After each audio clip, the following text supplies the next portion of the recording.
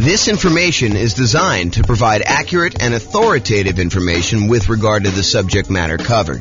It is offered with the understanding that the presenters are not engaged in rendering legal, accounting, or other professional services. If legal advice or other expert advice is required, the services of a competent professional should be sought. Welcome to the Spokane Real Estate Investing and Real Estate Financial Planning Podcast. Learn all about investing in real estate in Spokane, Washington, with a combination of real estate financial planning and modeling with numbers specific to Spokane. Plus, syndicated, more generalized recordings of live and pre-recorded real estate investing classes. Not all of them specific to Spokane. Be sure to stay tuned after the podcast for a message from our sponsors. Well, good morning and welcome everyone. I am your host, James Orr.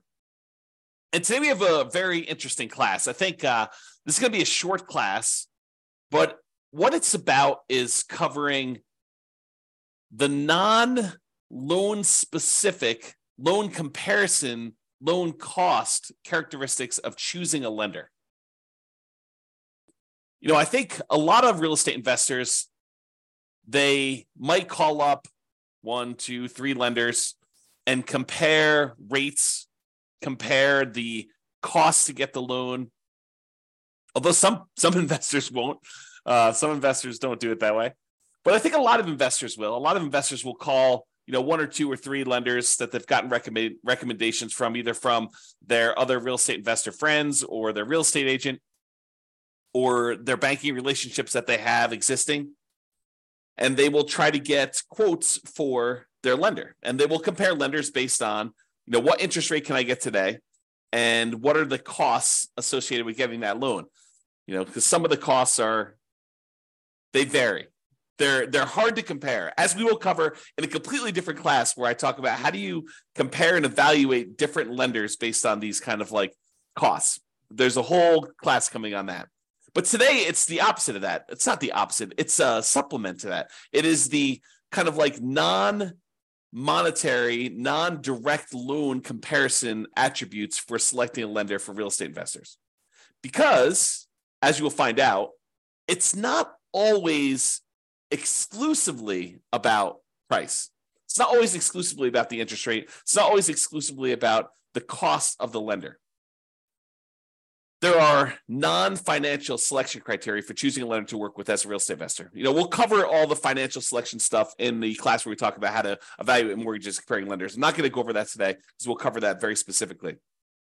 But really, this is stuff like, how do you find a good fit for your dream team? How do you find someone who understands and works with your goals, right? So you don't want to go out there and just choose a lender that has the absolute lowest price. If you need help with someone who's going to sit down with you and make a plan with you and help you understand what it's going to take for you to be able to buy 10 properties or 15 properties over the next whatever time period you're doing it. If you're doing Nomad, if you're trying to buy 10 properties, 1 per year, a lender who's going to sit down with you and work through that math and help you understand debt to income. And is this property going to help you get there, or is it going to really hurt you? Or is it going to limit your ability to buy the next property? Someone who really understands your situation and is willing to assist you as part of your dream team, part of your advisory council. If you think of this as running a real estate investing business, this is sort of like your board of directors. Your set of advisors who is assisting you in doing that. So sometimes you'll have 3 lenders that you're considering, and they're all relatively close on price. Maybe they're off by, $500, $1,000, maybe $2,000. And, one of them is just far and away a much better team member.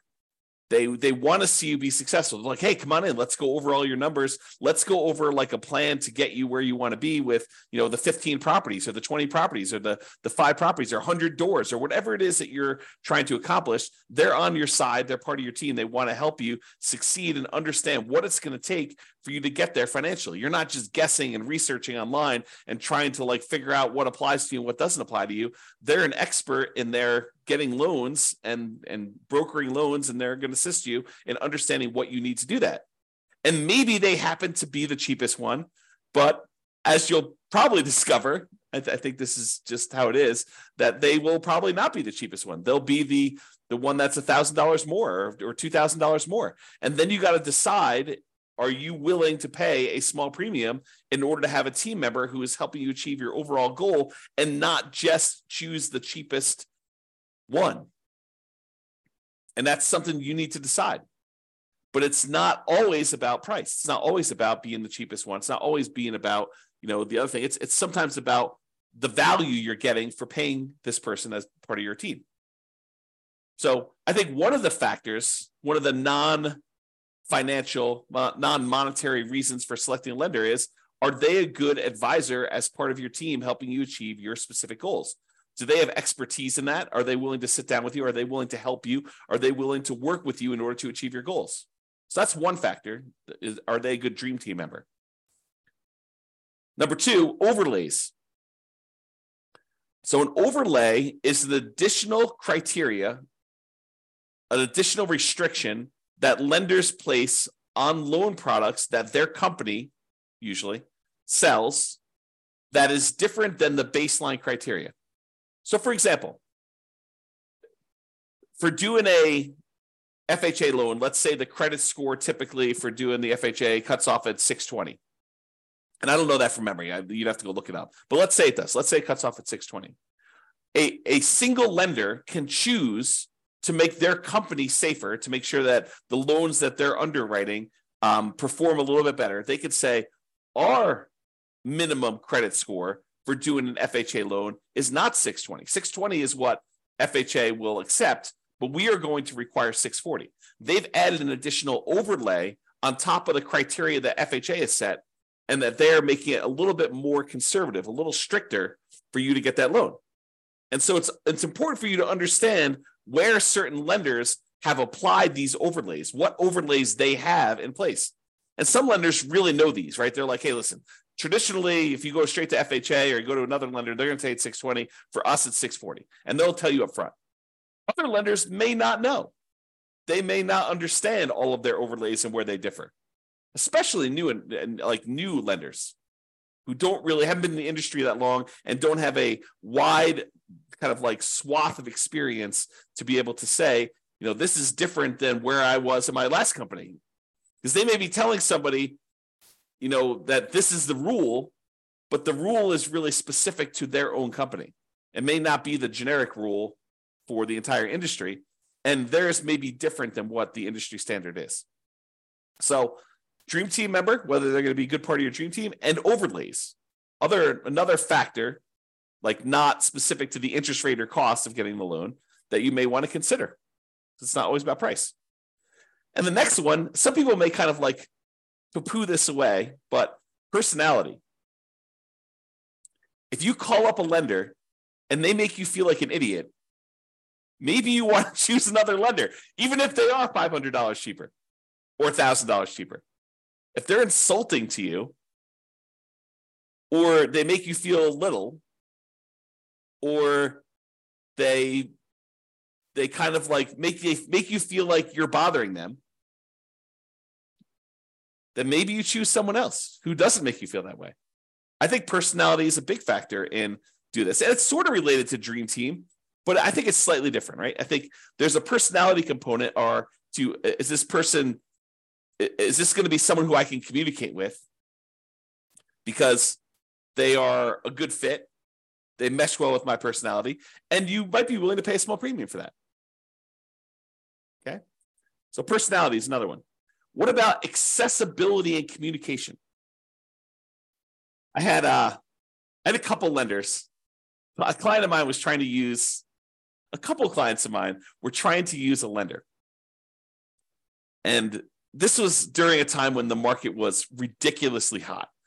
We were like getting 20 offers on properties. And so you had to be like very aggressive. And sometimes you're doing things like after work and you're trying to call a lender to get a lender letter so that you could actually submit your offer and be competitive. And you're competing against, I don't know, sometimes 5, 10, sometimes 20 offers on properties.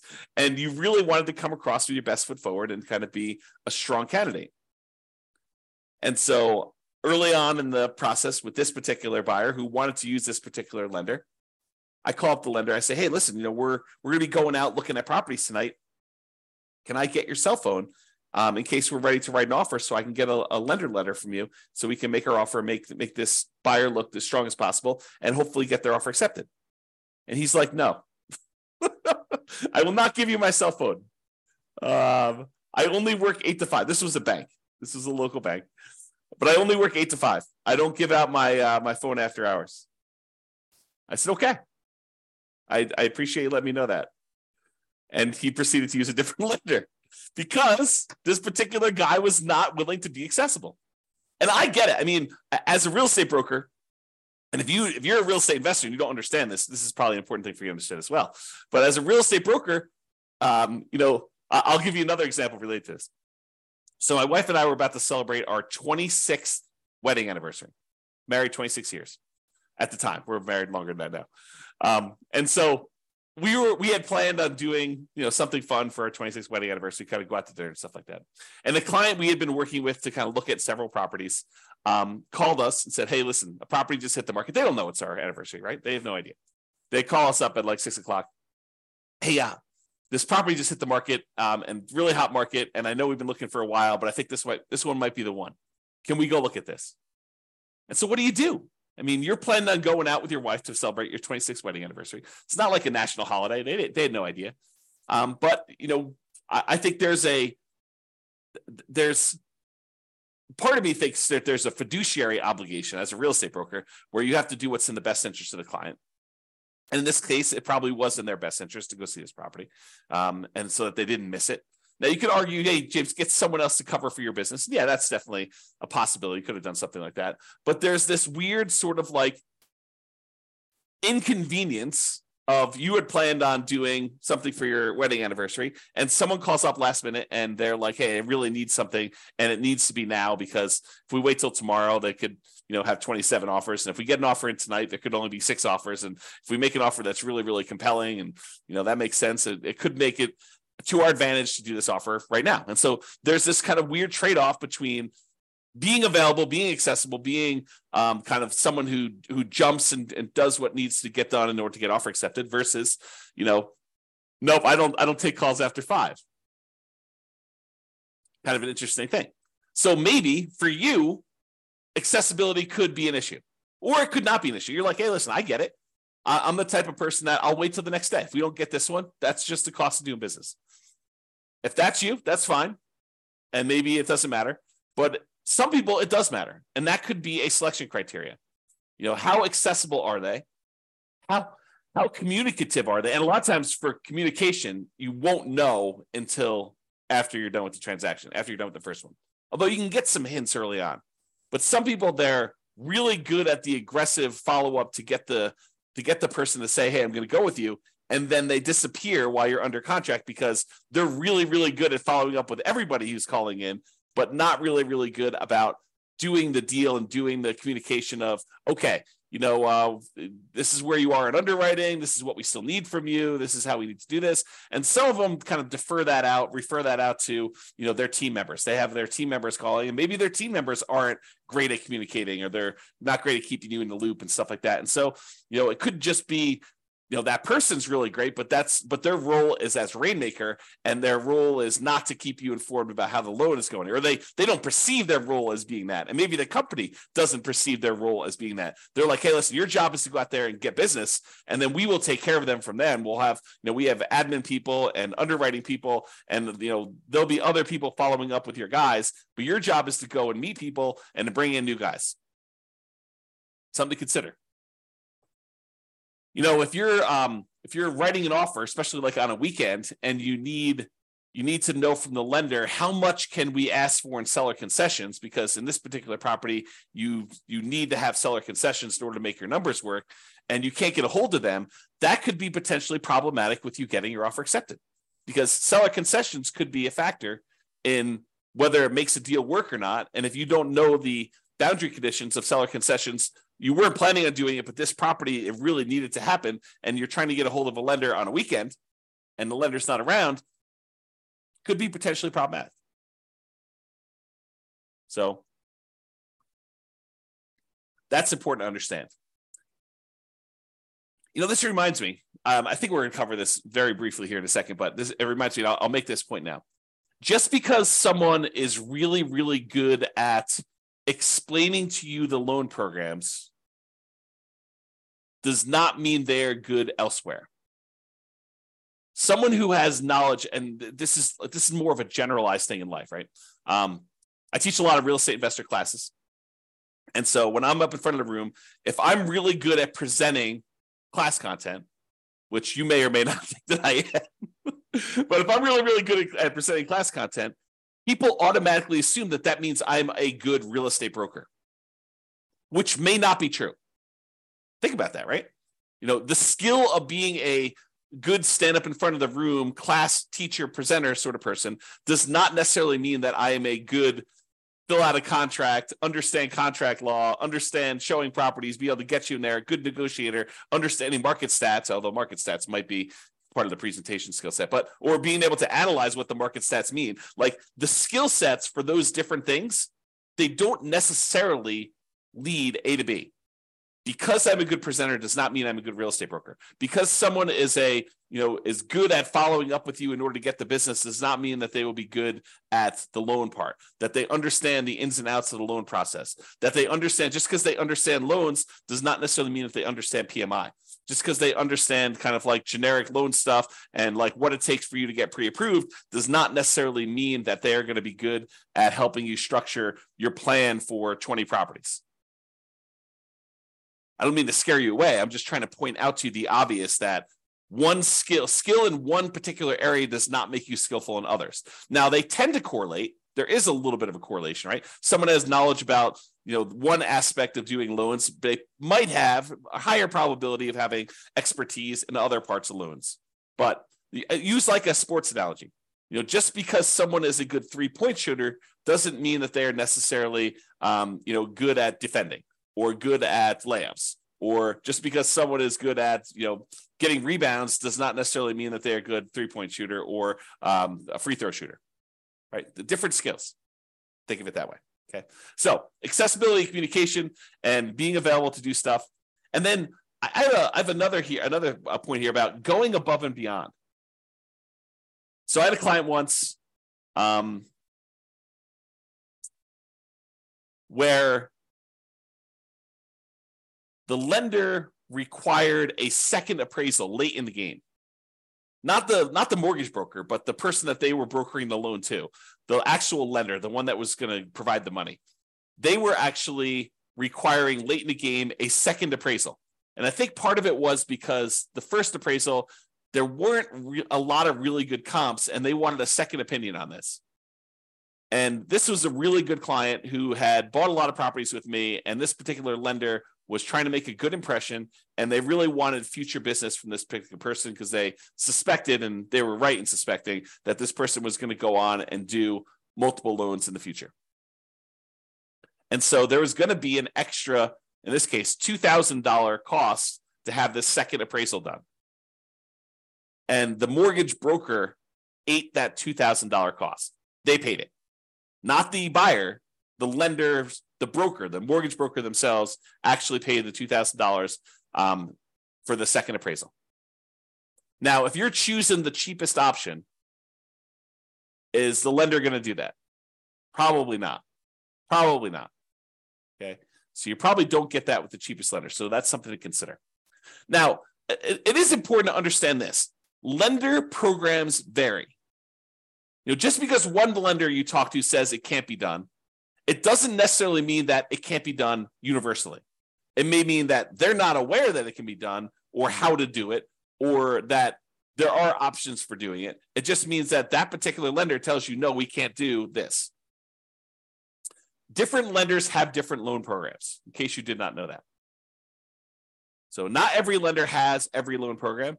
Not every lender has certain loan programs that other lenders have. Different lenders look at things differently and may be willing to do something that other lenders won't. There are guidelines for qualifying for these loans, but sometimes interpreting those guidelines varies a little bit from lender to lender from time to time. There's some that are universally I would say that, like 99.9% of the guys, they're saying, yeah, this is how that goes. But there are occasionally somebody who interprets something differently.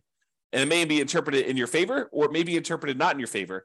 And you may be required to go look for another lender, or you may be incentivized to use that lender repeatedly. Different lenders, as I pointed out, have different knowledge levels. Not every lender is an A+ lender. Not every lender is an F- lender.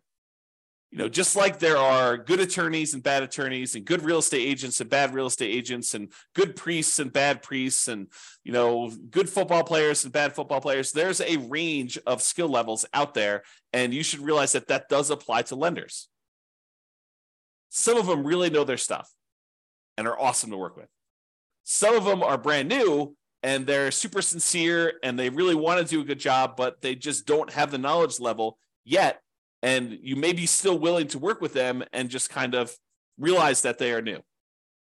And they may ultimately be amazing members of your team. Or they may not be. They may be out of the business in 3 months, and you're part of the wake of disaster that was left over, all the carnage from their 3 months in the business, right? You just don't know. So when I talk about lender programs in the future, and when I talk about all the different programs and stuff like that, what I'm talking about is primarily what most lenders will do. There probably are some loans that I'm not covering because I don't know much about them. Just like some lenders don't know about some loan programs. I have blind spots as well. Okay? So, in conclusion, if you need a specific loan, select the lender that offers that loan. Don't say, oh, my selection criteria is this, but then I only have one lender that's willing to do this particular loan program. You got to go with that lender, right? So I think that trumps a lot of different things. However, if several lenders offer that loan, you'll want to select the lender for your dream team. And comparing interest rates and costs to get the loan, they matter totally. And we're going to cover that in a separate class. It's that important. There's kind of like a separate class of how do you compare loan A to loan B to loan C, especially when they don't all call everything the same.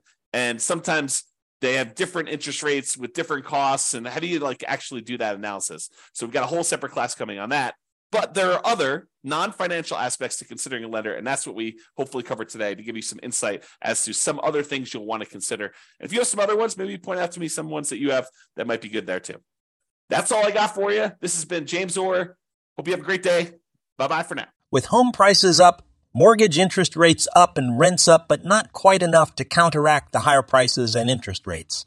Cash flow on rental properties in Spokane is harder than ever. Book a call with the Real Estate Financial Planner to apply our proprietary 88 strategies to improve cash flow on your rentals. See the show notes for a link to schedule your call and improve your cash flow today. If you're a real estate agent, lender, or professional in Spokane that wants to help our real estate investor listeners, consider reaching out to learn about collaboration opportunities with this podcast. We'd love to add more value to our listeners by having you assist our investors buy, sell, and finance their real estate investments. See the show notes to schedule a call to discuss collaboration opportunities.